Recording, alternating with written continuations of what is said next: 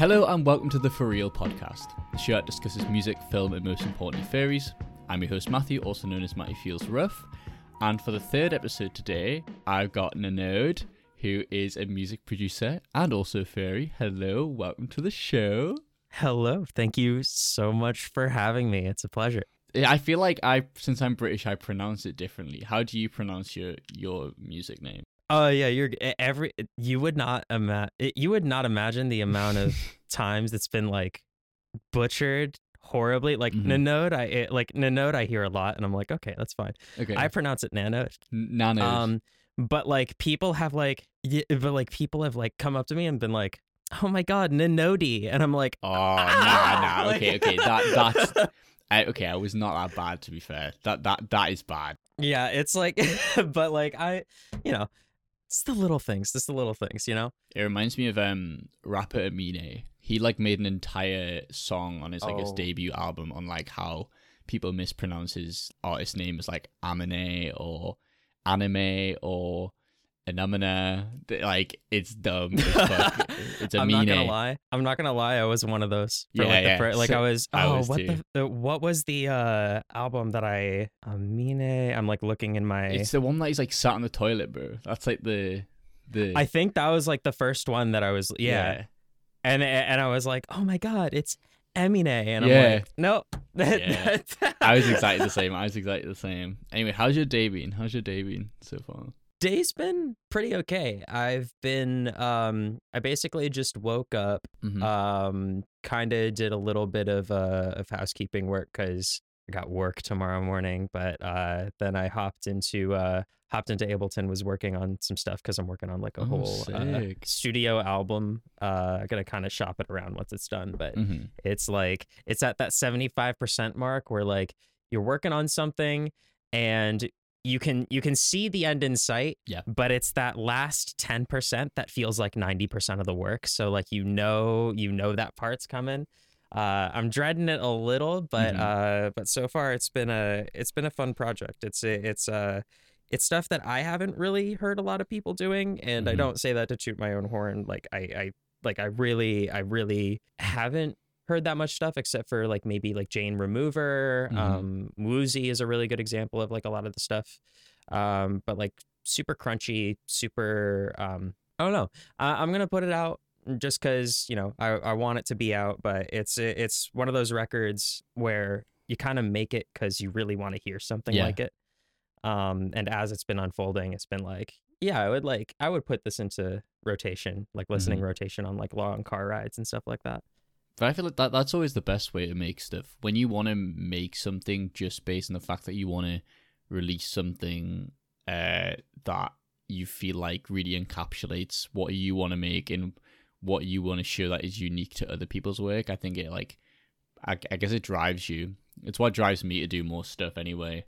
But I'm like the worst when it comes to percentages of like things done, especially when I used to do edits like back in the day when I did loads of like shitty little AMVs. I would edit them like 80% done, and then I would just stop making them. I just don't know why. I would just like give up. So don't give up and release it so I can fucking listen to what you're gonna bring out, please. 100%. I mean, like the thing that really fascinates me with like the whole idea of like, I don't know, when I think about artists interacting with their own work, it feels like there's this kind of like stigma between artists that like if you're really digging your own stuff, you're kind of like narcissistic. Yeah. But I think that's like that's a wrong way to kind of look at it. If you're not like proud of your own work enough to like be able to be like, I'm gonna listen to this like as much as the stuff that I love are listening to already. Like I feel like it, because it often comes down to people asking themselves like, is this cool? Like are people going to think this is cool? And it's a really hard mindset to switch from that to like, what's cool to me? Does this sound cool to me? Because like, if you think about a lot of the artists that have like really been like influential in their own fields, in their own mediums, you really get a sense that they're really just doing it for themselves. Yeah. They don't really care about what other people are thinking. And I know like 10 billion people give the same kind of like speech of like, oh, do what you want, like it's like, listen, follow your heart, be yourself, like, but it's really just a case of being able to step back and separate yourself from like outside stimuli and be like, no, like this is cool, and like if people don't think it's cool, like that's fine, I think it's cool and I'm just gonna roll with it. A lot of art movements really like a lot of art movements and like underground scenes like really got born out of that mindset of like people thinking like, oh, this thing that you're doing is weird, but then kind of like creating a community around people that just like really like that one thing. And it's like strength in numbers. The more people that you have kind of around you that are like encouraging of that, like the more it can build up that self-esteem. And even just in your own stuff that you're doing, like you just have to kind of think about like, I know this is cool to me, I'm just gonna keep doing it. It's just like creating that habit. And I think it's a good artist is always someone who has a good balance of self-confidence and self-criticism as well, because you can always improve on what you do, but it's also important to kind of be proud of what you make, because it isn't easy in what you do, you know, whatever kind of art you create. No, absolutely. I mean, like being self-critical is like it's something that a lot of people, at least like a lot of the like artist friends that I have like really struggle with, is just being able to step back and like be like, this is fine. Like I'm very much a perfectionist with a lot of the stuff that I make. I feel like my output would be like 10 times more than it already is, which is already a lot. Like this year alone, I released what was it, like 2 albums and I think like 7 singles. It's crazy. I'm over the course of like 6 months. I'm scrolling through your Bandcamp right now. It's crazy. That's not even my only Bandcamp too. It's really? Like, okay. It's like, yeah, I like when I was growing up, like in high school, like I started making music when I was in like freshman year of high school. I would just be in like comp sci class, and I downloaded FamiTracker and Sunvox, which are FamiTracker is like a NES like kind of emulation software tracker. You could use a lot of different sound chips. The ones that are like used the most are like the VRC6 chip and the 2A03 chip. I mostly did stuff with the 2A03 just because I really like limiting myself. I wish I knew more about music so I could be like, that chip better than this chip. Also, I love how usually when I've done podcast episodes, we'll talk about like how the day's been, and then I'll be like, okay, so, you know, just go on and what you do. But we're like straight fucking into it. I asked you how your day was, and we're just straight into this fucking music production shit, and I'm loving it. Keep going.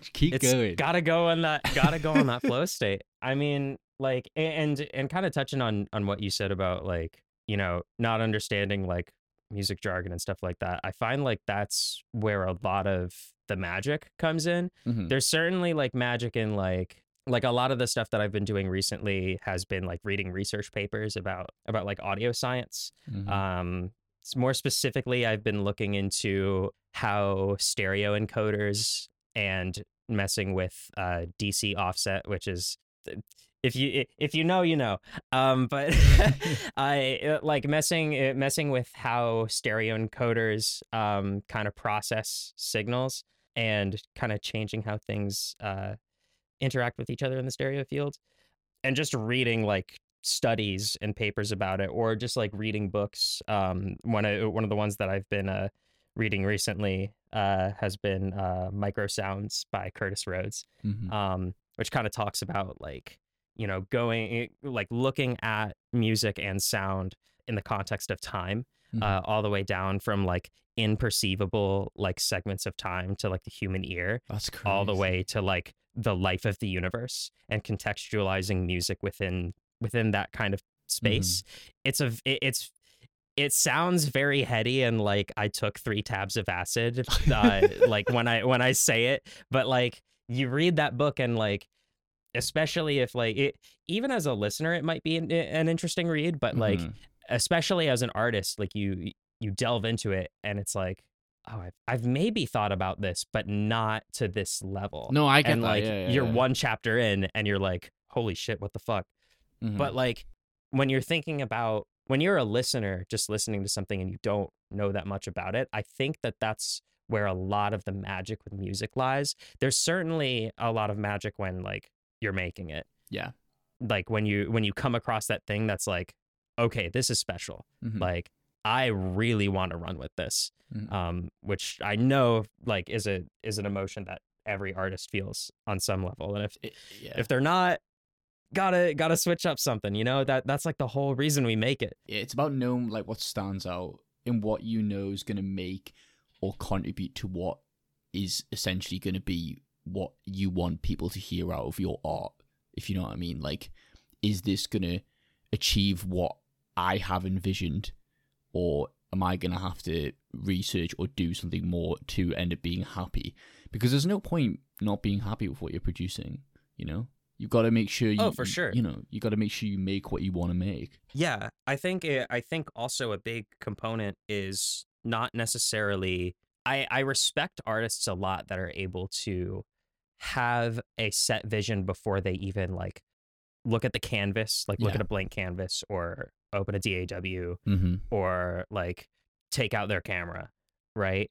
I respect that a lot. But I think where a lot of where that magic happens is being able to get into a flow state where it kind of unfolds as it goes. It's a lot like, because especially when I think of music, and I know this translates to other mediums of art, but especially for music, for me, it's one of those mediums where you hear, somebody can like tell the lyrics to you, like somebody can like spoken word the lyrics to you, but they're not going to hit as hard as somebody like, for instance, like singing them over like a backtrack.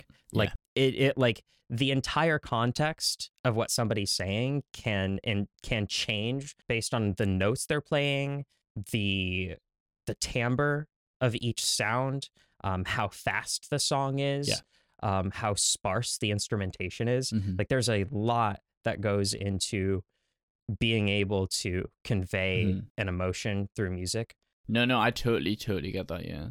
Yeah, and that's where I find a lot of the magic to be, especially as a listener.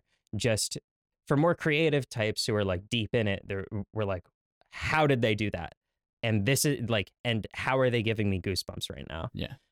But I feel like the best place to be listening to music is in a place of, this makes me feel this type of way, and it's special to me for that reason.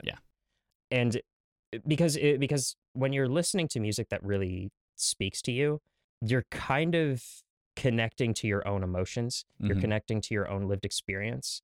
You might link that song to an event you were at, or like a friend you were talking with when you heard it at the time.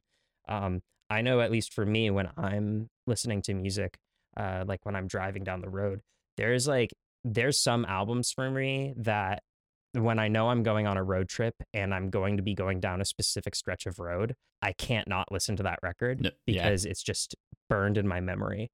Like there's like, I would be on long drives with my dad back home, and I would listen to Bob Dylan with him like all the time. I'd listen to Blood on the Tracks, which is still like it's a really influential record to me. But it creates a feeling that I can't put into words because it's my experience.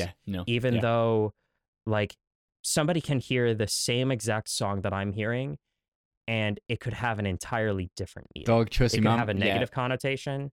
It could be a very positive experience. Like it could be very melancholic. And it all depends on the context. My fucking smile is like, I'm beaming right now because I know exactly what you're on about. Because oh my god, I don't even know where I start. So I mean, I wrote my dissertation for university, even though it's film, based on audience interpretation of otherness in film.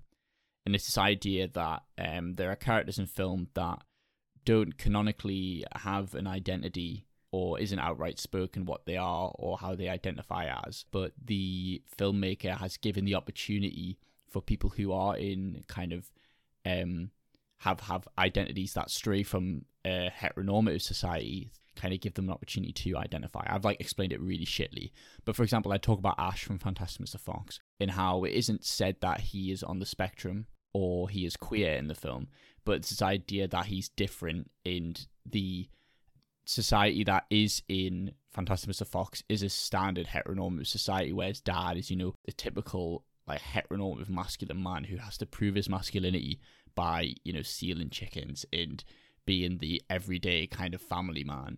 And his son wants to be like him. He wants to be treated the same way, but he wants to just be like his dad. He says he wants to be an athlete, which is to him being cis or being, you know, heterosexual and being masculine, but he isn't that. But the film eventually, during, you know, the second half, kind of says it's okay to be different and it is good to embrace your differences. And even though it isn't outright said in the film that he is, you know, on the spectrum or he is, you know, queer, there are kind of elements that the audience who may feel like Ash is, identification for them can kind of relate and apply their own personal interpretations to that character. So it's that exactly the same with film, and I understand with music as well. It's funny you bring up like that experience with your dad and Bob Dylan, because my favorite album of all time, Pet Sounds by the Beach Boys, I listened to that. I started listening to it because my dad introduced me to it, and he used to always put it on the CD in the car. And there's this one road near where I live where it's like one of the last roads you drive, and it's a very long road before you get to my house. And I just that whenever we drive along that road now, I just think of Pet Sounds and I'm putting the CD on the car. So I I totally get you. And I mean, it's the same. I was talking about in the last podcast episode about EP by the Japanese House, Pools to Bathe in. And me and the guest Jess, we were talking about how associating kind of different tracks with different emotions. And we talked about how that EP for her, she's listened to that record and gone through so many emotions that represents like a spectrum of experiences for her. And I was saying I'm exactly the same with Blonde by Frank Ocean, which is like a typical skater alt response, but like I'm being genuine. Yeah. I have went through I've listened to Blonde when I've went through breakups. I've listened to Blonde when I've went through moving to a new place. I've listened to Blonde when I've started like falling in love with someone. It's like all of these things that just like I associate Blonde with. But I guess I just associate Blonde with just like my life.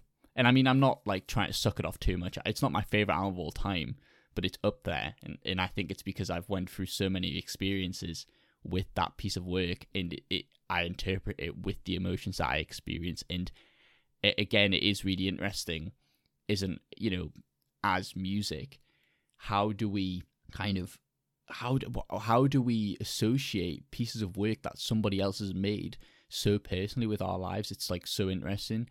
And my question to you as a kind of music producer, do you find that the spectrum of, or the diversity of interpretation is daunting to you in terms of, I mean, not on a base level of like opinions on if it sounds good or if it doesn't sound good, more interpretations on, is there ever a kind of way that you want your music to be interpreted, or do you like the idea of it being vast and being open for other people to interpret how they want to interpret your music?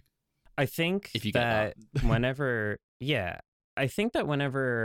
you're putting anything out into the open, whether it is like an opinion, a piece, a statement, you're taking the privacy away from that, if that makes sense. I think that you're allowing other people to judge your work. You're giving people not explicit permission, but you're putting something out there for other people to hear.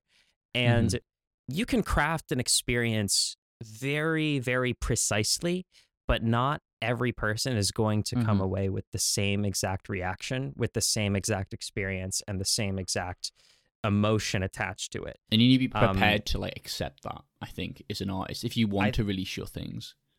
I think 100%. I think like in any like, because even like talking about like I like to relate art to a lot of like the human condition when I'm talking about it, which I know is like can be read as a little pretentious, but and getting into Kanye West territory of like being crazy.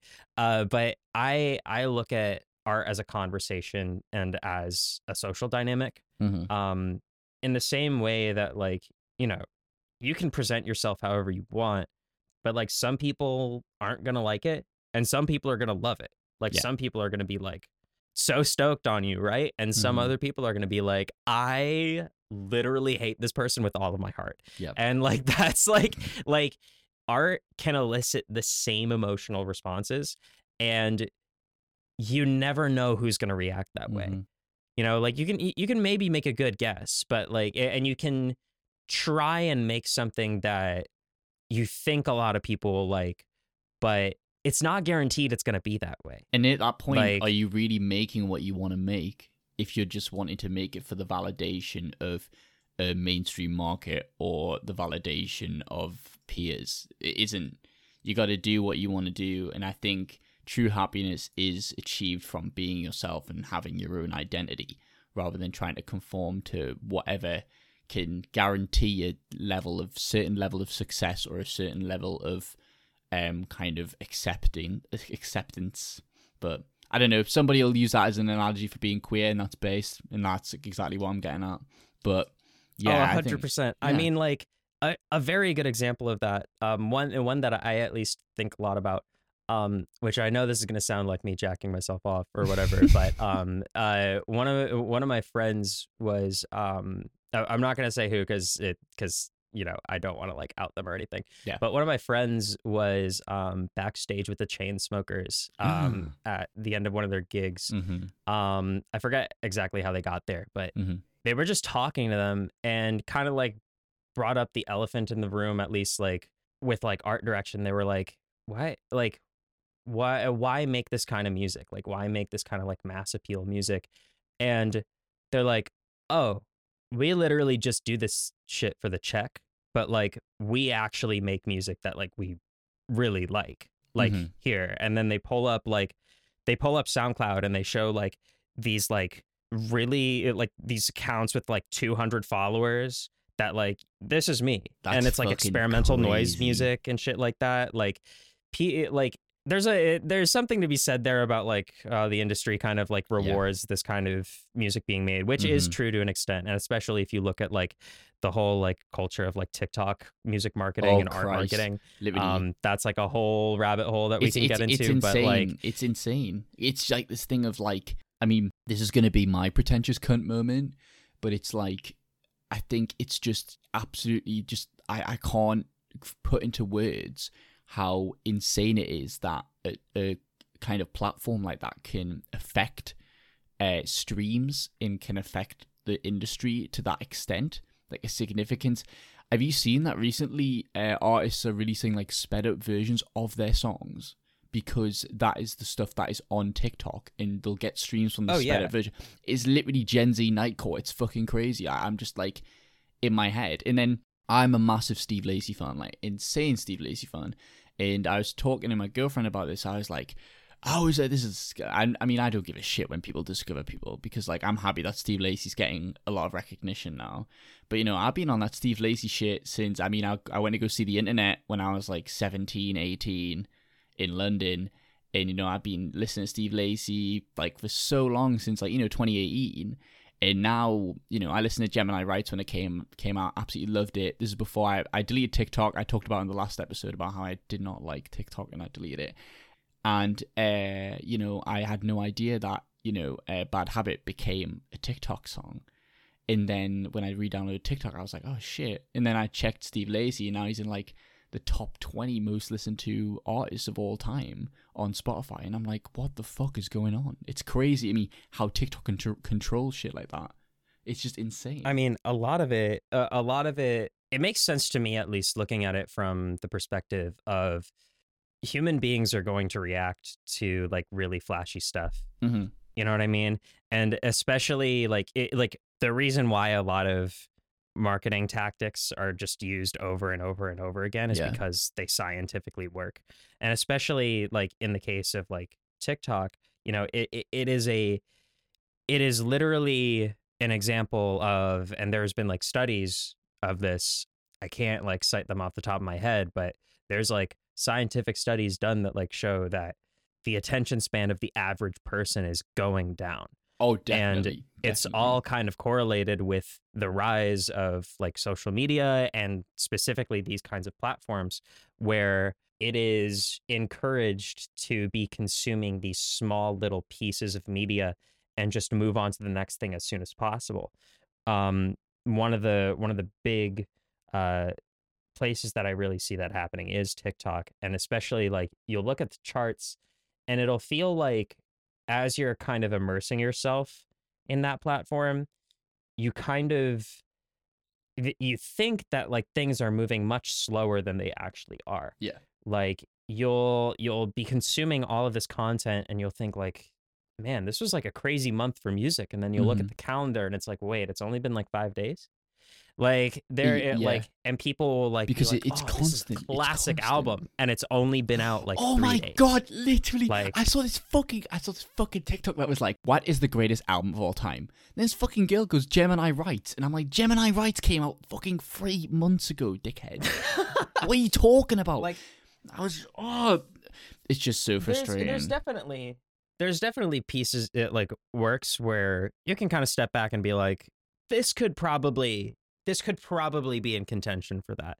Like one of the records that I've been listening to recently, Rock Marciano and The Alchemist put out an album called The Elephant Man's Foot, which is what we're going to be talking about. So, yes, no, it's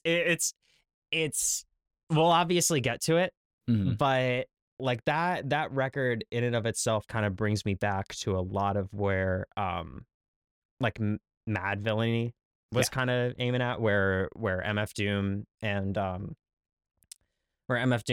Madlib were kind of on things. And I think it's just it like works like that are like really a culmination of that kind of stuff. But I digress. We're gonna get there eventually. But you know that's come out like maybe I think that was like a month or so ago, and people are already like, this is like the best album that like I've ever heard. And it's like, are you saying that because like it's popular right now, or are you saying that because you genuinely believe it? I think stan culture as well. It's like stan culture is just fucked. It's just like, this is the best thing ever created, and it's just like, it isn't just like, stop fucking dick riding, bro. Like, it's just get a grip. Calm down. I mean, people generally don't want to be alienated from each other. Yeah. So when people kind of get on the mentality of like, oh, like like when everybody is like, oh, I really like this, people have the tendency to jump on that because they don't want to be like the not cool one who doesn't like it. You know what I mean? I've definitely, and like I say that because I've definitely been there where for the longest time I would just kind of like, I'd be like, oh, am I like into what's cool right now? Like, am I on the wave? But, you know, you don't need to be on the wave to enjoy things. And you don't need to be on the wave to like get approval from people if that's what you're looking for. And even then, you don't really need approval from other people. Like, I think having the self-esteem to be okay with yourself and be okay with what you like and be okay with like who you are is way more important than like being hip and being with the shit. 100%. Especially if you're in the art field. Like, you want to be channeling you. Because then you're gonna make better shit. You're gonna make better stuff that is more you. And that's what you want to achieve, and that's what makes you successful. You need stuff that makes you stand out and represents what you want to make, or else you're not going to enjoy it as well. Exactly. No, you just gotta roll with the punches. You just have to do what feels right. Yeah. Let's talk about your shit, because I was listening to it and I fucking loved it. And I feel like Thank you. yeah, I feel like a lot of the tracks like kind of differentiated in style and kind of genre, I guess. I don't know. The recent stuff that you brought out, the XND stuff, that felt really like jungle kind of beats or like drum and bass, and I fucking love that. Like absolutely adore jungle. It's one of my favorite like Thank you so much. kind of genres, and I really really liked it. I was there like I pressed play on it and I was like okay, and I was feeling like it was this morning because I was trying to get me my coffee and I was there like holy shit, I was just like vibing with it. I fucking loved it so much. So I don't know if you want to go through like kind of your process in music and how long you've been making stuff for, and just go through whatever you want to talk about. So yeah. Yeah, I mean, like when I'm making a piece, it's usually a lot of these ideas come to me like spur of the moment. Mm-hmm. It'll be like in the case of Moab, I I was literally in Moab, Utah. Um Mm. and it's such a striking place. I really don't know how to put it into words other than it really gives you a sense of scale of like how big you are, Yeah. or how small you are. Mm-hmm. And I think that there's like a serenity to that, and like especially the way that like the wind kind of moves through those canyons is like really it creates a feeling that like I've never felt before. Yeah. And I basically just like pulled over to the side of the road, got out my laptop, and I just like made like an ambient sketch, which is the AMB Moab, which is like the second half of that single. Mm-hmm. But I I just kind of like I made that in like 30 minutes, and like totally flow state, like this is how I'm feeling, kind of picked out the sounds that I really liked at the time, and I kind of just rolled with it. The breakcore version is actually like a remix Oh, okay. of it. I like I think it was like 2 weeks before release. I literally just got up one morning and it occurred to me that like I could like I'm hearing drums over this. Like I'm hearing some stuff over this, and I had been listening to the latest Acid Disc um entry that G Jones and EPROM had, Mm-hmm. Acid Disc 2, and I was kind of thinking like this needs some breaks. This needs some breaks over it. Yeah. That's what I'm feeling right now, and I just sat down, sped it up, did some chops, and kind of broke it up. That's like the process for that track, but it really translates to a lot of my other work. Mm-hmm. I'll kind of have this like one little idea and I'll get stuck on it. And not in necessarily a bad way. Sometimes I will just like get stuck on something. Like I probably have like I could look on my hard drive right now, but It's like do you get like if tunnel I had to vision? guess, definitely tunnel vision. I Yeah. mean, like a lot of it, like if I just like pull this up right now, how many items are in this folder? There is, wow, there is like 2,000 projects Jesus in my Christ. projects folder. Um, those are all just like 8-bar ideas that I'm like feeling at the time. Some of them are like hot garbage. Some of them have potential.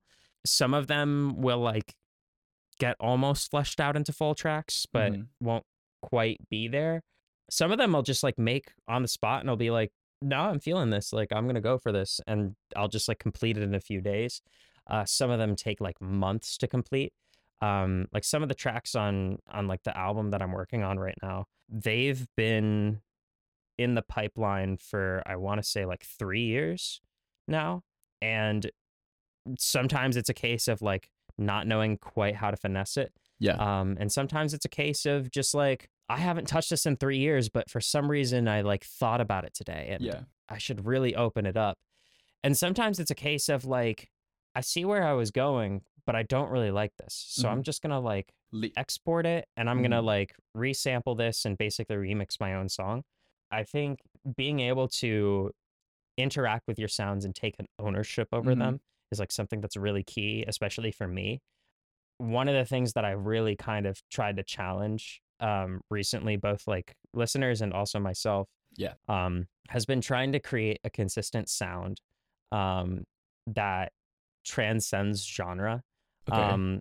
Like one of the things that I really pay a lot of attention to in my work is when somebody hears like Moab and then goes over to Run It Up, or then Yeah. goes over to Closer, which are those are a few of the recent singles that I I put love out. the one bass that you named it Oh that. yeah, You named it that because of the guy you sampled. Yeah, I could not think of a name for it, and I was just like, "Boss sounds cool," and then I love just it. did it, and the whole that whole project itself was a flow state. I literally just sat down one day at my computer and I was like, "What if jungle was like also dubstep?"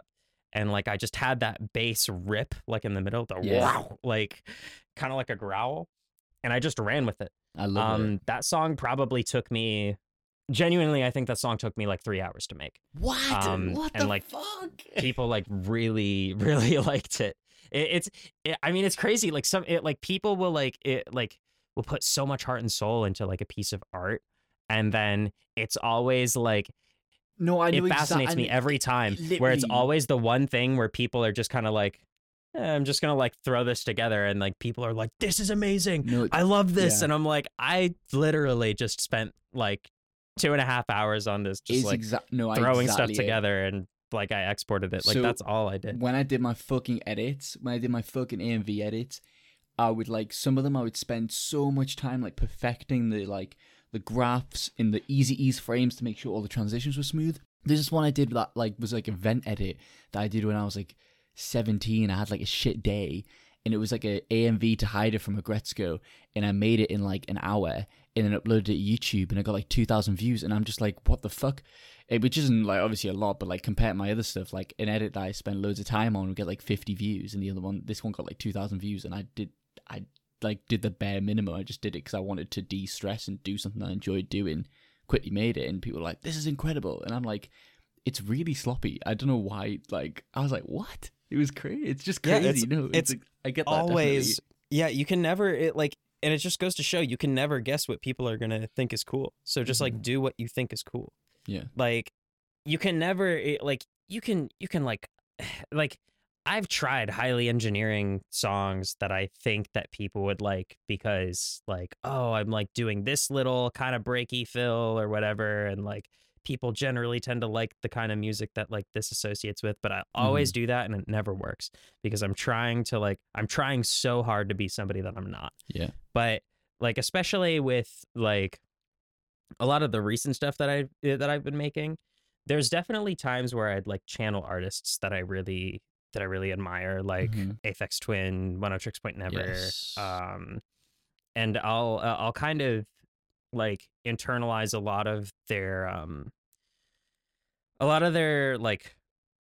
at least in One Tricks kind of territory, I'll get into a flow state of looping things, creating a solid loop that gives me an emotion, and I'll kind of work out from there. Yeah. And then I'll think Aphex Twin is huge on kind of creating these large soundscapes with variation to them, and even with their Selected Ambient Works stuff, you do kind of get a little bit of that flow state. I literally love that record so much. I've got it on vinyl. I just fucking love it. It's so good. It's so beautiful. It's such a beautiful record. That's mostly where I approach it, is just trying to get into a flow state and trying to sound like myself, and not even trying. The thing that I used to trip myself up on all the time is what do I I gotta be unique. I gotta try to be unique. Yeah. But you're your own person. You don't have to try being you. So I just stopped trying, and I made better stuff, I guess. Yeah. And that doesn't mean just you just stop. Well, I genuinely, there will be weeks where I don't even open a DAW. There'll be weeks where I don't even touch Photoshop. I think for the last 2 weeks I didn't even open them. I played a show at an underground rave in Portland. And I opened up Record Box for that. But I just didn't do anything. And there's definitely if you're if you're doing work for somebody, or you're trying to get something done, you have to get yourself to do it, right? But I think a huge thing, especially like when it's not something that like your livelihood is really depending on, you really don't need to like force yourself. Yeah. And you shouldn't force yourself, because it's like you're not going to make something you're proud of, and you're not going to make something you enjoy doing. And I feel like we both sound like fucking broken records, but it is that it's just so important. And I think it's exactly what's on about the podcast. It's like I could have done it in my final year uni whilst I was doing my dissertation and whilst I was making my final year film, but I wouldn't have put as much effort in, kind of passion into it, because I didn't have the time to do it. But now that I have the opportunity to do it, and my mind was not in the right place either. I've been graduated for a few months. I needed time to settle as well, and my mind wasn't in the right place, but now it is, and I know I can make it to the best it can be, and how I want it to be perceived by other people as well. So no, definitely. Yeah, doing huge projects like that, especially with like undertaking something like schooling or like a huge career, is like really, really hard to do. One of the things that I did when I did my senior thesis, I was kind of like really deep into the VR scene. Yeah. Like in VR chat clubs and raves and stuff like that. Sick. Like I've like I ran in that scene a lot, and I played a lot of the big clubs like Shelter. Mass was one of them. I played Tube, which is the one that's kind of like Shelter but in the UK. Sick. And like I basically created this kind of interview event series where I would invite like huge artists on, or like relatively huge, and I just kind of there would be an audience of like people who would be there just kind of like hear them talk, and I would ask them questions that I think were really important about like, how do I get this person to talk about their very unique perspective on art. Yeah. And I wasn't like just like grabbing people who I thought were like, oh, this guy's huge, this is gonna be a big deal. Like I would like I had Daedalus on one. I had the Flashbulb on another. These are people that like probably not a lot of people know, but the people who know are like super interested. Yeah. Because they know like why they're so unique with their own voices.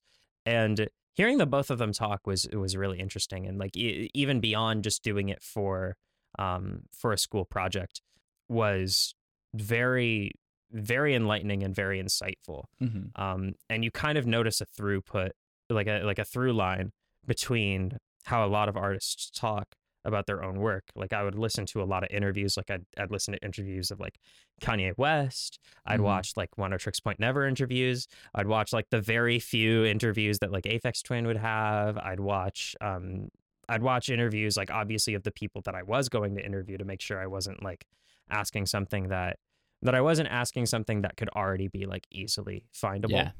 And not because I wanted to be like, oh, I want it to be unique. Like I want there to be a reason for why somebody's talking. You want to give them a different experience from other people as well. Like that is. Yeah. And so like the first half of the interview would just be like talking. And then the second half would be playing an album that really speaks to them. Yeah. And just like sharing that experience with people, with the people who are attending, and you get this weird feeling where you just heard this person talk about like what really connects them to their art and the world around them, and then you listen to something that really speaks to them, and you kind of get it. It kind of clicks in a way because you're hearing what they just said in the context of the work that they like admire, and that's something that's like really, really profound and really beautiful. You gain like a strong understanding. Yeah. It's something that I haven't seen people do, but it felt like it was important to me. Yeah. And that's like that's like the big thing about like doing what you want to do, is just like doing what you think is important, whether you think it's important for people to hear it or important for you personally.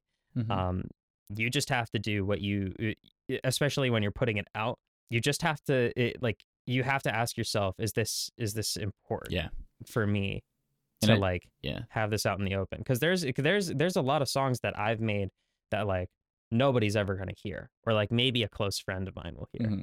But like I'm never going to release it because it's not important to me for other people to hear it. It's not important to me for it to be not even judged, but just perceived. You don't like it, like in the same way that you might have secrets or you might have like really private thoughts that like you just want to keep among friends.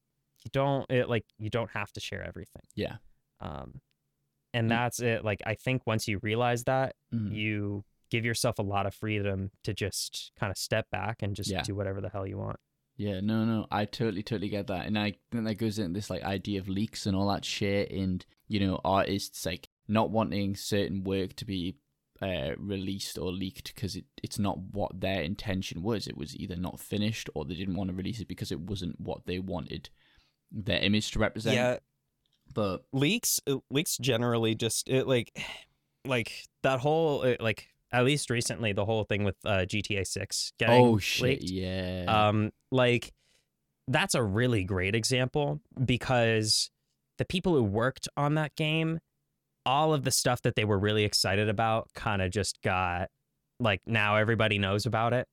All of the stuff that the fans were excited about might not turn out that way because it's so early in development. Yeah. Even if it looks far along. And it's disappointing for everybody because everybody's getting a false impression of what it means and what that person stands for and what that artwork stands for. You got these little soy boys on Twitter that are like, oh, it looks so shit. And I'm like, yeah, because it's not fucking finished, you moron. Like, shut up. It's so dumb. Anyway, we're on fucking 51 minutes. 51 minutes. Last episode, I was apologizing about how long I had my guest apologizing how long each section was, but I think we've actually like trumped it. This is like went on so long, but to listen, I mean, I like just talking about this kind of stuff. It rocks. It's good. Let's we'll wrap up this section before talking about the choices by we haven't even mentioned anything furry, which I like absolutely love, and it's a first. How would you link what's your like history with furry? And what would you link furry to your music in a sense? I mean, for me, when we love my MacBook charger. I love out of nowhere. You just gotta you got a fucking Mac. I got a Mac too, you know. Yeah, no, it's the furry fandom means to me like what charging a MacBook sounds like. For me, like a lot of the furry fandom, it's very kind of surface level for me. I literally, like, growing up, I would one of the earliest dreams that I remember is literally just like running through a field with Sonic, and I'm like, this definitely won't make me be weird or strange when I'm older. You know, and now I'm here. Oh my god, Liberty. So like, I'll let you continue, but you know, like when people imagine. Oh, do you know when people like fucking imagine when they're like little in the back of a car and you're like looking out the window on the motorway or the highway and like you imagine someone like running along? I used to imagine Sonic running along, dog. Yeah. Like that is literally that. I relate to that. Anyway, continue. Or even just like those moments where like you're just like sitting at home and like you're 3 years old and then you just have this thought where you're just like, I'm going to remember this forever. And then you just do. And it's like, what? It's like, and then like you'll remember it, like you're sitting down, you're like 24 years old, and you're sitting at your office job, and you just like remember it, and you're like, what the fuck? Like long-term memory stuff. Like it's insane to me, like that people have different memory strands as well in terms of like, how much they can remember, because some people can't remember like, early age memories, but some people can like literally imagine things down to the like minute detail. I would say I'm a little bit more, I don't have exact memories of things from my younger age, so I can't really relate to that as much, but there are some things that I can just go, I won't be able to remember what I eat like that week or something, or remember what I ate there that week, but I'll be able to remember like what jumper I was wearing like 5 months ago on this specific day. Like memory, the way it works is so weird. But yeah, anyway, keep going about furry shit. Yeah, no, high key relate on that because I have that little autism guy in my brain, so he's always there. He's silly, goofy. He's a little silly, a little goofy. But yeah, I would kind of engage with a lot of I would kind of interact with a lot of the art growing up. And then especially when I was like discovering my sexuality, I like definitely interacted with the art. Yeah. But like kind of when I graduated high school, I decided to just go full into it. Because I knew for a long time I wanted to, but I was like afraid of like getting bullied, which like honestly, I would have been a brony. I would have like been doing all this shit if like I just like let myself like things. But I didn't.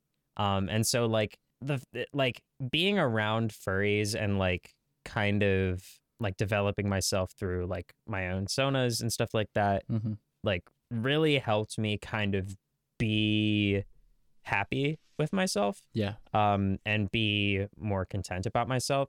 There's definitely been levels to how much I've interacted with the fandom at least, but the way that I've kind of treated being a furry has been more so being like having, how do I phrase this?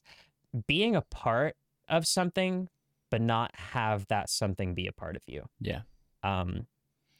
It's like I think because it's extremely important to if you like kind of latch onto something forever, you're gonna be disappointed no matter what happens. And with me, with a lot of like what I kind of learned with like especially with furry and like kind of changing sonas all the time or just like doing whatever is like I can't like force myself into a specific vibe. So like if I want to be a dog, I'm gonna be a fucking dog. If I want to be a cat, like meow, you know what I'm saying? Yeah. Like it's all just kind of like going with the flow. And I think like being a furry like really helped me with that. Really helped me kind of like take myself less seriously in some ways and take myself seriously in others. Just I think that's more or less what it means to me. I think a lot of people feel that way as well, because that's why I feel like our community is so queer and LGBT, is because it gives people an opportunity to explore that through different means and different kind of ways of representing that. And I feel like exploring an identity or a hobby through like different anthropomorphic animals in different ways of interpreting like art and media, it opens a different way of expressing and kind of finding out your identity for yourself too. And I think it's a really interesting thing when it comes to furries that I think a lot of people can relate to and, you know, understand, I guess. Yeah, it's taking ownership of yourself. Yeah, I think is the big key, because like you can like I tried for a minute to like be that poppy fur, right, and like that ended spectacularly. But like for me, it's just doing what I feel is going to be indicative of my own being, like who I really am. And at the end of the day, that's like all that really matters. Yeah. And like when you're interacting with people from whatever community, but even especially like in the furry fandom, it's like, yeah, like if you're just like a standard like fur colored furry femboy fox who just like tweets, ooh, notices your bulge, what's this? And like that's who you are, like that's who you are. Yeah. Or like me, where I'm just like this like lion cat hybrid shapeshifter kind of fucking twink. You know, that's like that's me. And there's nothing wrong with that. You know? You just gotta live your life. Yeah, no, and maybe like download a few Sonic images on the way, because like Sonic's good and cool. Yeah, Sonic is Jetpic. Sonic's my Sonic's my sometimes I'll make him my interest. phone background. Yeah, he'll be in my phone background, and I'll be like, oh you. Don't even get me started on Sonic, man, because we're only we're like a fucking hour into this recording. In like, listen, we could get into a conversation about kinning and that, and we'd be here for like 3 hours. Crazy, literally. I like kin Ash. I kin fucking Tails, I can't like, man, I fucking... Tails, Miles. Bro, Miles Prower, bro. Woo! Like, my you know boy, what I'm man. saying? My Like, boy, he's fucking crazy. He's so jepic. He rocks. my boy. My boy. No, for the furry stuff, I'll say, it's just like, I think it works in a way that you can explore your identity based on how you interpret furry and how you kind of, I don't know, apply yourself to it. I think, not to sound pretentious, but I mean, for example, the way that I use furry is that I'm like mad into fashion. So I use my character to kind of explore that and get him wearing silly little things all the time. But other people like care about having loads of different characters and, you know, having extensive backgrounds on like their, you know, backstories and all that shit. But compared to me, I use it to explore fashion. I use it to explore my own art form and kind of, I don't know, like different art styles and kind of experimenting with different things. And I use it to, I don't know, engage in anthropomorphic media. For some people, it's surface level. For some people, it's more than that. But it's what you make it. What you make of it makes you, I guess, in a sense. It's hard to explain, but yeah. Damn. 100%. Yeah. I feel you 100%. Yeah. Now, we're on an hour and 1 minute, so we're going to move on to the choices. In the first choice, we're going to talk about the album. I can't believe you're going to be fucking talking for an hour about this. We're going to have to, like, quick fire. But you're, like, super into this, so we're going to be talking about the album for, like, 20 minutes. I mean, I love this. I love just, like, talking about art with people. Yeah. Like, it's one of my favorite so things. So do I. It's 10 to 1 in the morning where I am right now. So I'm not even saying that to be thinking. I've had a coffee. I'm fucking living this right now. Let's go. So we'll talk about the album choice, which is The Elephant Man's Bones by Rock Marciano and The Alchemist.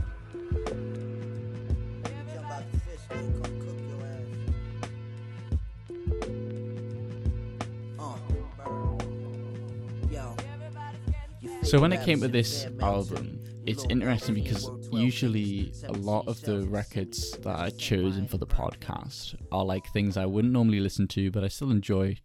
But I mean, I'm already acquainted to music produced by The Alchemist. I fucking love him. I think he's amazing. The record that he did with Freddie Gibbs a couple of years ago, Alfredo. Yes.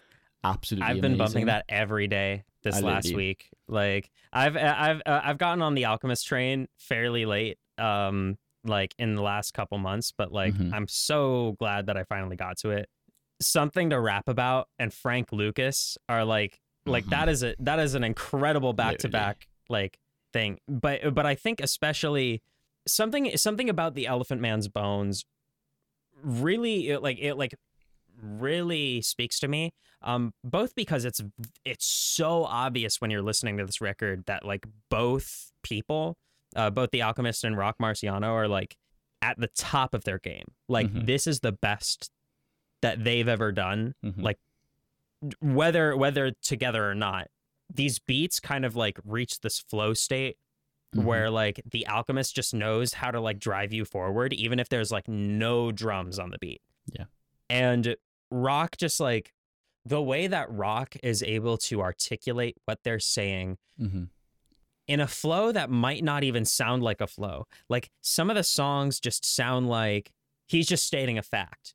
No, yeah. Like he's just getting right to the point and just throwing it in the middle of a beat. And that kind of confidence and that kind of swagger to just be like, this is what this track stands for. This is what I'm trying to say. Whether or not they're like talking about like some dude that they're like trying to like how they're like trying to sell drugs on the street or some shit, or how they're like rolling like gangsters, he'll just say it. Like he'll just be like, you're gonna catch a hollow point. It's like, damn, okay. I felt that especially on Think Big, like the final track of the record. I felt it really, really heavily on that because of the lack of percussion on it. And it was just vocals and kind of rapping. And it kind of put a lot of the heavy focus on what was being said.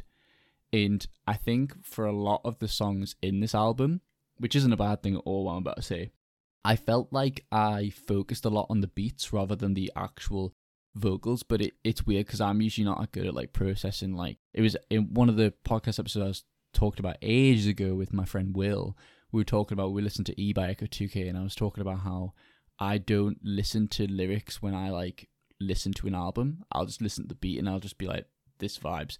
But then if I enjoy something and I keep listening to it, then I'll like listen to the meanings of it and stuff. So again, it's interesting how people interpret different things. Usually I have to be like, so why did you choose this album and go this? But again, we're just fully going into it, you know? Let's just keep going. Let's just keep fucking going. Yeah. Just go for it. I mean, like, that I totally feel you on just like listening to vocal music and having the vocals be an instrument rather than something that the instrumentation is playing around. Yeah. I think that's very key, and this album does it exceptionally well. I think this is like super it's a super like simplified way to kind of like put it, but you know those memes where it's just like the picture of like the deagle why did I say the deagle? I'm not talking about a gun. I'm talking about a dog. The beagle. Bro. So it's this image of like playing too much CS, dog. You've been playing too much CS. I'm playing way too much CS, dude. But like you'll look at it, like it'll be like these POV images of beagles, and with like a little text box. And these will be like TikToks, and it'll just like have the sound of like it'll just have a song playing, and the dog will be saying the lyrics but like in gibberish. Like that's like the best way that I can describe that emotion, where like you're connecting with the song and like sometimes you just like won't be paying attention to words, and it'll just be like, yes, these are syllables and like rhythmic, like following a rhythm, like, and that's what I'm hearing right now. You know what I mean? And like I thought you were gonna be describing that like meme of like the cat or like a dog, and it like has headphones in and it has like the arrow and it's like his ass is not listening. Like his ass is not listening right now. His ass is not listening right now.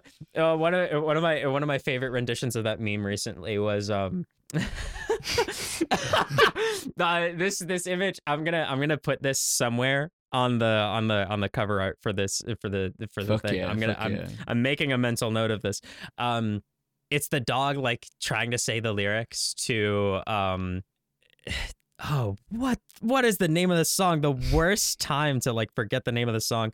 So Hot You're Hurting My Feelings by Carolyn Polachek. Oh my god. And it's just like, I get a little lonely. Like, and it's just like, but it's like spelled like IGED, like it's like IGED a It's like the classic. It's like the classic. When I met you in the summer. Yeah, no, it's literally when I met you in the summer. Like, dude, exactly that. But like, I totally literally on every first listen of every album that I listen to that has vocals on it, I'm usually processing it like that. Yeah. And like, I have to usually like really pay attention to like get the lyrical content. Sometimes it's just super easy for me and it flows really, really well.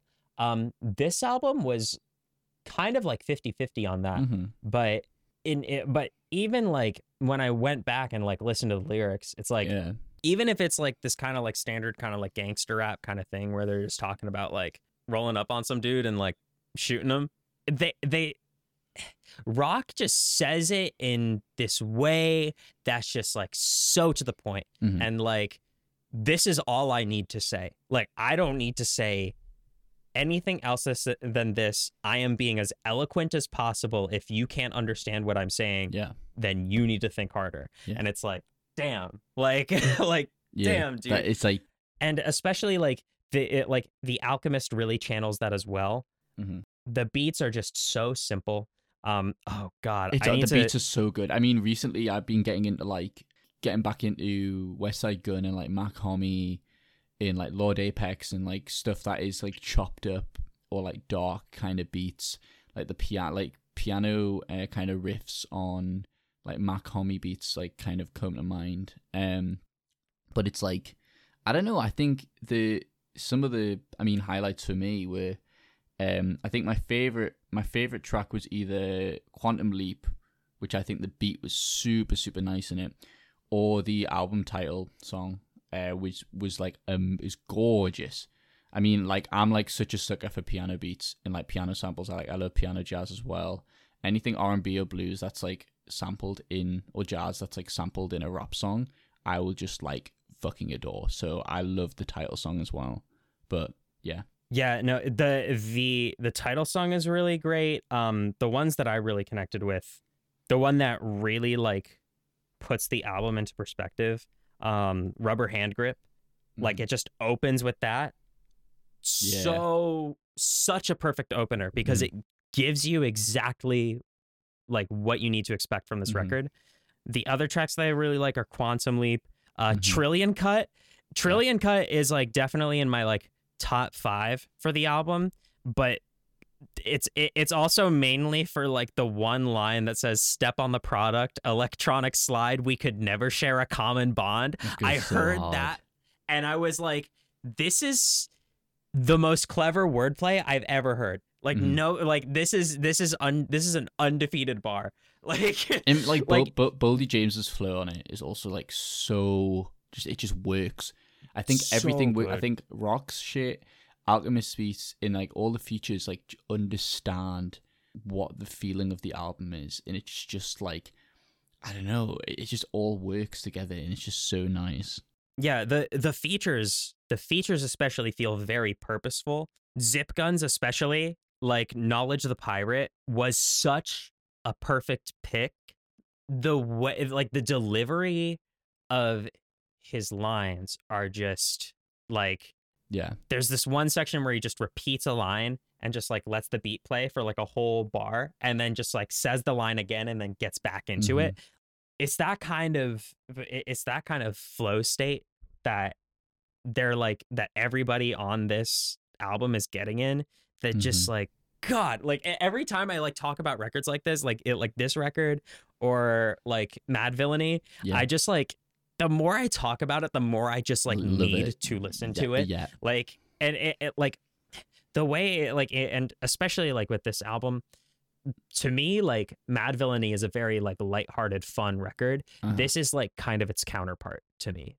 The Elephant Man's Bones feels like very kind of like we're very serious about this shit. While I was like, MF Doom is like kind of like MF Doom and Madlib just like they make a song just like about just like smoking weed, and it's like with the best flow you've ever heard in your life, and you're like, God damn, like I haven't smoked weed in like 2 years, but like every single fucking time I hear that song, I'm like, God, I just want to smoke up right now. Like, I just want to, I want a blunt. I want a blunt right now, dude. Like, it's like Madlib beats as well. Like fucking Madlib with like Freddie Gibbs with Pinata. It's just like, it's just every shit is so they just get good. On it.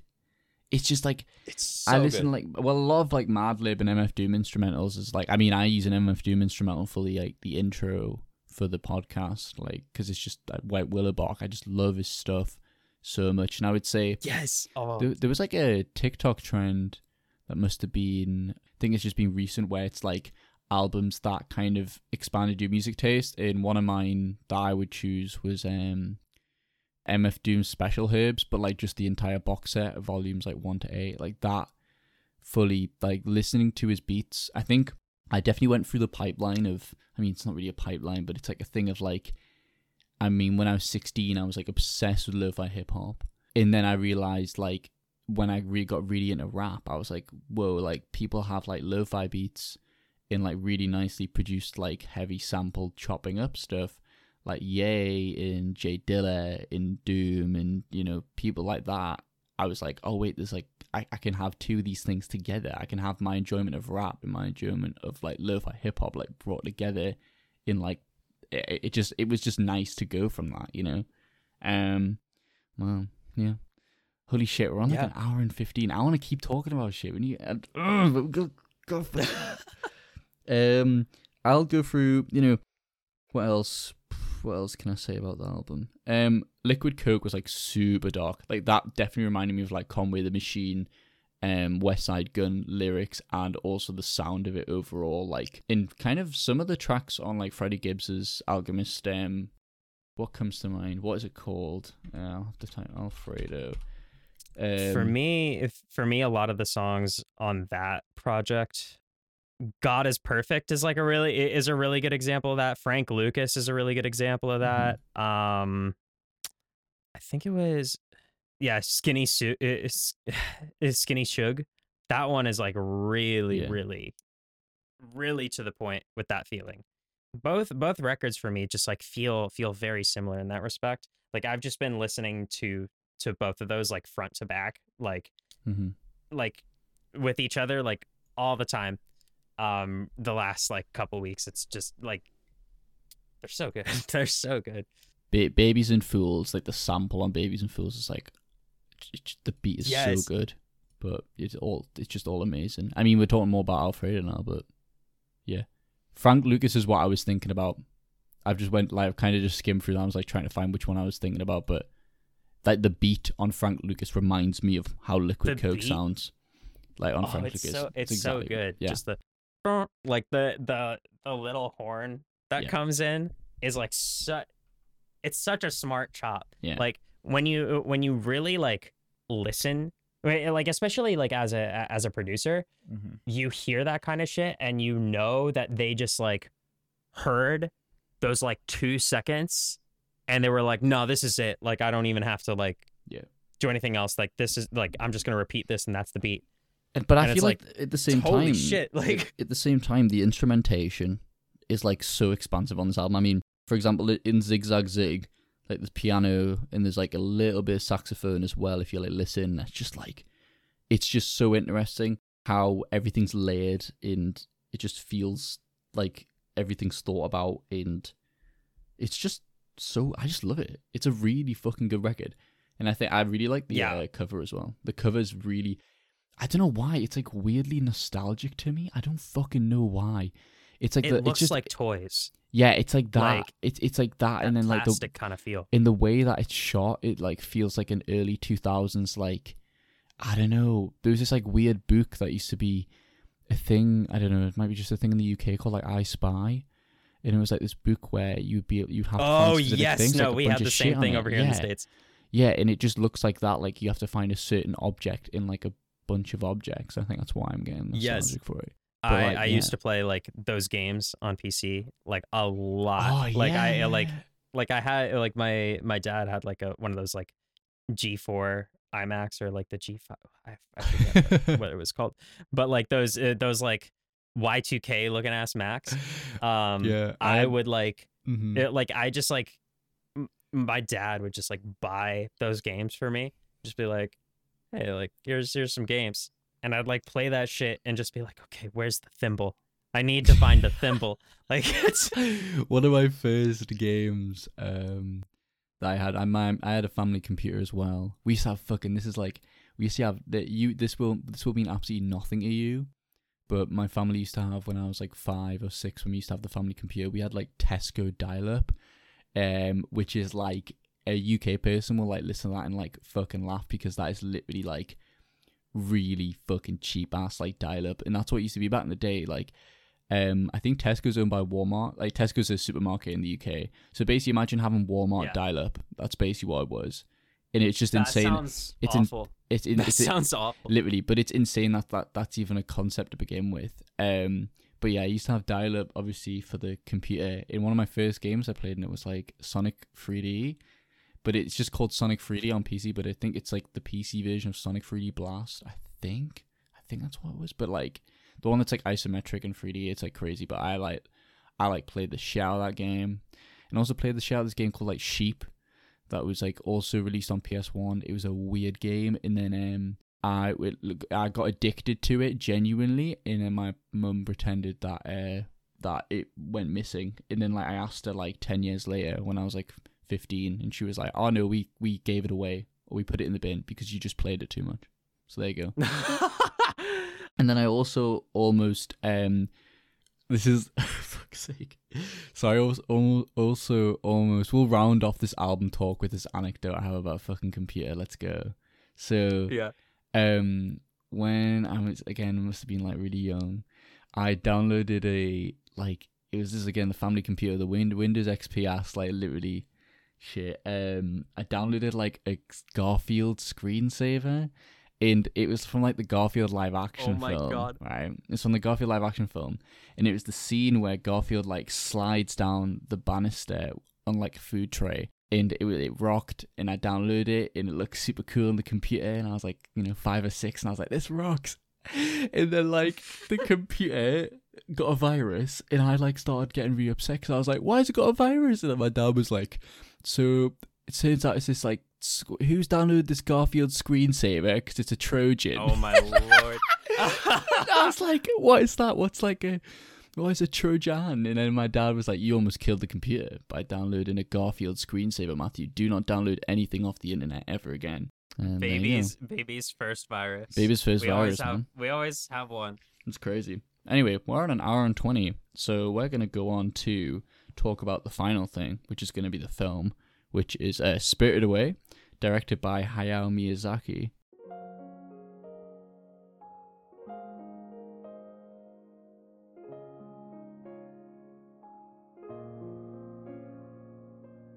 So for me, for this movie, it was one of the first movies I've ever seen.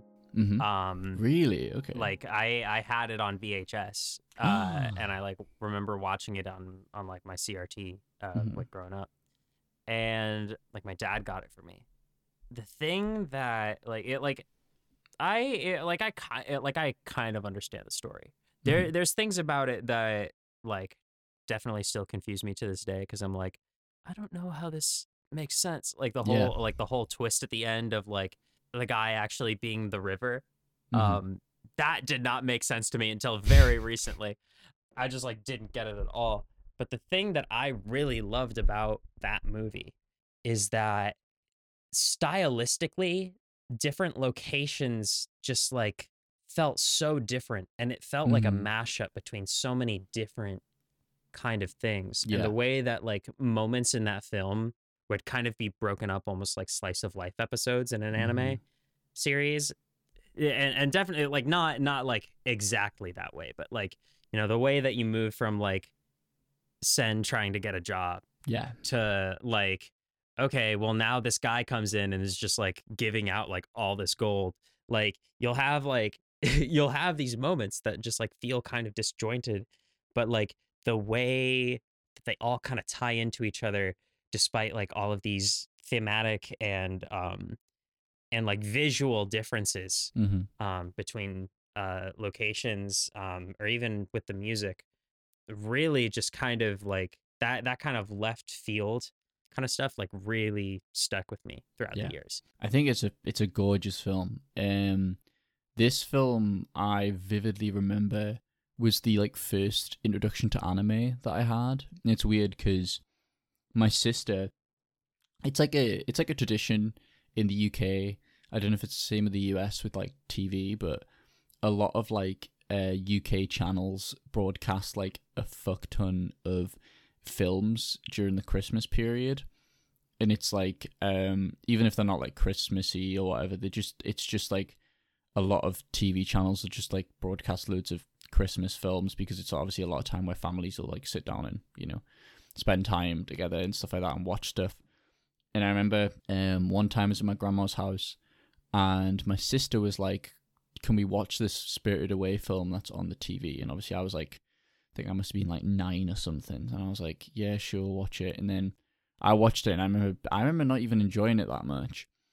But then my sister had a friend who was like obsessed with anime at the time. My sister's like a few years older than me. And it's just so interesting that was my introduction to anime. And then I watched Totoro just on my own, out of my own accord. Oh, yes. And then I got properly into anime when I was like 12, 13. And then my sister like stopped liking anime. She didn't even get an anime at all. I think she watched like Totoro and Spirited Away. And now she just doesn't really understand any anime stuff. Like, it's not her personality at all, but it was massive for me. And it's really interesting how that kind of worked out. And when it comes to Spirited Away, I hadn't seen it for so long until just today when I rewatched it for the podcast, and it's definitely held up. Like, I really, really love it a lot. I don't think it's my favorite Ghibli, but it's still really good. Yeah, it's just such a unique film. I really like, other than other Miyazaki films, and even then that's a stretch. Like I really haven't seen anything like it. It just has such a specific feel to it that I haven't seen anybody else really encapsulate. And it's just it's one of those pieces of work that genuinely feels like totally unique. It takes these things that aren't even necessarily that like novel or new, but it puts it into this context that's so different because of the things that it's including. Yeah. Because of the way that it's presenting characters, because of the way that it's presenting narrative.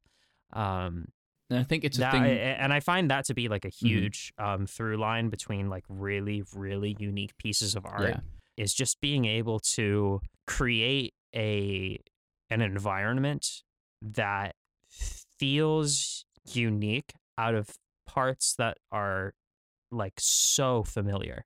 And I think it's a story that can only be told by Ghibli. It feels like a kind of story that could only be done successfully by Ghibli. And I think it's like this very amazing. Yeah, it's that very childlike kind of feeling. Yeah. I mean, I watched it in dub, and I have this weird connection with Ghibli films where I don't know if it's a nostalgia factor or just the way I've like watched them, is I always prefer watching Ghibli films in dub, but everything else anime based, I will always watch like subtitle. Like my favorite show of all time, Evangelion, like I'm like watch it in subtitles, like all of it. I feel exactly the same way. I will like I'll only watch Ghibli films. Yeah, Ghibli films specifically as a dub, because that's just like it is the nostalgia factor for me. Like I grew up just like watching the dub, and like like I'm sure that the voice acting in the JP version is probably better, but like it's like that familiarity to me of just like this is what it takes me back to that place of just like childlike wonder. That is exactly what Ghibli films are meant to do. That's what everyone always says. It's like Ghibli films are meant to feel cozy, and to me, having memories of my childhood, of just being able to watch films and then like, you know, go to school when I'm like 9 or 10 and just fucking color in shit and then go home is like, why can't life be like that now, dog? Why have I gotta think about rent? No, exactly. I would think about rent in post-grad life, but I don't want to pay taxes. I simply want to be baby. Yeah. Like, it's...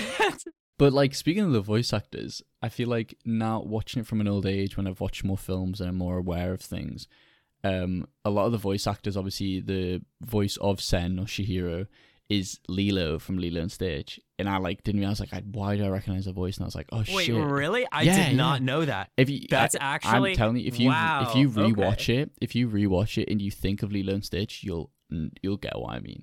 Because I was like, I recognize that voice, and I was like, oh shit, it's Lilo from Lilo and Stitch. This is a whole new dimension for me right now. And then there's the the part where she's trying to get bathhouse tokens, and the guy, I'd forgot the name of what they call them, like the kind of occupation the black he has. blob guy. No. It was it's just a human frog guy, but he's giving away the bath. Oh yeah, I know. He's giving away the bath tokens, and then he won't give any away to Chihiro. The guy who voices him, he's like, what do you want? That's the guy who voices Squidward. Yeah. What? Yeah, because I was like, that sounds like Squidward, and then I googled it, and I was like, yeah, it's the guy who voices Squidward. Holy shit. Yeah. Wow. Okay. Those are the only two that like stood out at me though, and then also the fact that I'm saying guy that voices Squidward and guy that voices Lilo is gonna piss some people off, but like, I'm not like a film buff that knows things. Like, I know Tom Kenny voices SpongeBob, but I don't know the guy who voices Squidward. I don't know his name. So. I need somebody to like make an edit of that movie now, where like the characters are replaced with like what they're best known. Roger Bumpass, that's what he's called. That's a Squidward voice actor. He's crazy. Roger. Yeah. So, yeah, that's what I mean. Also, did you used to hold your breath on the bridge to see if you could make it across, or is that just a weird thing that I did when I was like little and I watched this film? You know, when she's like holding her breath. No, I can't say that I have, but that's so sick. That's so awesome. And what also the way that you could just get immersed in that. And what also I realized is Wow. that I always found the soap token stuff, that stuff, or the bathhouse tokens, like when the water runs, like so satisfying. Like just the way it looks and sounds, and I think Ghibli films always feel that way in terms of it's always the visuals, like they're absolutely gorgeous. And also as a side point, also on the bridge, you can see No Face on the bridge, but this is like before he's introduced like fully, when Chihiro sees him on the bridge and goes like, "Are you okay?" And he's the only one on the bridge. When she's originally going across the bridge with Haku, and she's trying to like hold her breath, you can see No Face on the bridge then, but like just in the background. So that's something. Oh, okay. But yeah, no, Ghibli films always look gorgeous. One thing that comes to mind for this film especially is the flowers, like the flowers in the film, and just like, Oh, yes. it's just amazing. Like They're the just stuff so to see in the vibrant. flowers. And Yeah. it, just like the landscapes in general. One of the things that really stuck out to me was like how the water looks. Mm-hmm. Like when they're like using the train, it's just it like that light blue just like is so striking. And I think as well, when the scene where they in the bathhouse where they pull out all of the kind of trash in like rubbish from the river spirit, there's just like it just looks like gunk when it's first pulled out, but then there's a shot where you can see it all laid out on the floor, and it's like a full-on painting of like trash, like really detailed. And I feel like with Ghibli films, the backgrounds are always so vibrant. There's always things going on with them. There's always so much detail put into like an intricacy in each shot, and it's just so good. Like, I love it so much. It's so it's very purposeful. Mm-hmm. And like very like you feel like every shot and every angle is like it's not just there because like, oh, we need a different perspective to like fulfill this rule of like can't have the view on like one specific area so that we bore the viewer or not. Mm-hmm. It's like they're doing that, but they're doing it in a way that like every single shot just feels like it's meant to be there. Yeah, that's when you know a film has succeeded, when it feels like every single direction and every single iteration of elements in a film, you feel like they have a purpose, because then you know it's worked. And it's just so good. Yeah, 100%. Also, the soundtrack on this thing bangs. Like I love the soundtrack so much. Yeah, that theme just like every time I hear it, it takes me back. Mm-hmm. Like it's that specific, it's that very specific feeling, like what we were talking about earlier. It's just. But I feel like something about it.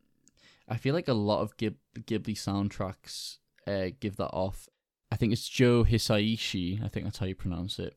His soundtracks for Ghibli films just take you. It transport you to where this certain thing is. I mean, or like where they're set, or the environments, and it's just really immersive. And I think my friend Cameron like used to say this thing that was like, a soundtrack makes a film, and I used to disagree with him. I used to be like, that's such bullshit, but I completely agree with him now. I feel like a soundtrack, or a good soundtrack for a film, is like adamant on whether I'm gonna like absolutely adore the film or not. And I think with Ghibli films, it never fails. And I think it's just, I just don't know, it's so good. But yeah. Yeah, 100%. Damn. Well, we're on like an hour and 35. Is there anything else you want to say about Spirited Away? Because not really. I think it's just it's one of those films that just it's hard to put into words how unique it feels. Mm-hmm. Just it feels like a mashup of like so many different things. It's definitely a one of a kind thing. Reason. It's a one of a kind film, and I think that's why it stands out for so many people. I mean, the pretentious film reviewing app that I use, Letterboxd, like it's in like a top 10 highest rated films of all time on Letterboxd, which is like a massive feat because everyone's so like critical and pretentious on that fucking app. So like to be like high rated on that is like crazy, but it's there for a reason. It's definitely deserved. So yeah. Whew, well, thank you very much for coming on. I really appreciate it. I did not expect if I can talk this long as well. Like I literally loved it so much. It's crazy. Yeah, I mean, it was really fun talking to you about just like art. Like I don't know. It's talking philosophically about like a lot of at least my own approach to art and how I see other pieces of art and how I relate it to the world around me. It's just like I love talking about that, and I love hearing what other people have to say about their own lived experience with it. So it was really awesome to have the chance to talk to you. Plug your shit right now. Yeah. So I have check out my SoundCloud. Check out my Spotify page. You could find me basically everywhere as Nanode or Nanode Music. But I just try to at least put something out. You know, I do what feels right, and I do and generally just like make what I feel like. What I feel like is it really speaks to me and what really gets me motivated, and I just put it out in the hopes that other people who are looking for that kind of feeling, like maybe find it and get a little enjoyment out of it. 100%. So if you get any enjoyment out of anything that I make, just I appreciate you listening. But either way, I'm glad that it can resonate with you. No, you know definitely check out this shit. I'm not just saying it because they're on the podcast. I really enjoy this stuff personally because I just love that kind of music. But like literally, I'm so happy that I was able to get you on. I feel like we vibe so much in terms of what we discuss and how we discuss things. All of Nanode's shit will be in the description, so all the links will be in the description of the YouTube version. But if not, obviously they've said what their ats are and all that stuff. If you want to follow me on Twitter, as always, it's at MattyFeelsRuff, MattyFeelsRuff. I've actually tweeted. I mean, my tweets either range from like talking about podcast stuff to like, I've just put this tweet out where this cat is holding up a sign that says "I love boobies," and I've put this cat kind of be like me. So I mean, so sometimes my tweets. This is the correct way to use Twitter. Yeah, this is objectively the right way to use Twitter. If you want to follow me on Letterboxd, my Letterboxd will also be in the description. And also, I'm still open for people to come on the podcast. I've had quite a few responses, but I'm going to just keep it open and see if I have anyone else. So there'll be a link for that in the description if you want to come on the podcast and talk about your passions and shit and furry stuff. It's there. And yeah, I think that's basically it. If you have anything else to say, we're done. So just be a dog. Yeah, be a dog. That's all you need. That's all you need for happiness. That's all I need to say. It's just truly a serotonin generator. Thank you very much, guys, for listening, and I'll see you all next time. Bye. Bye.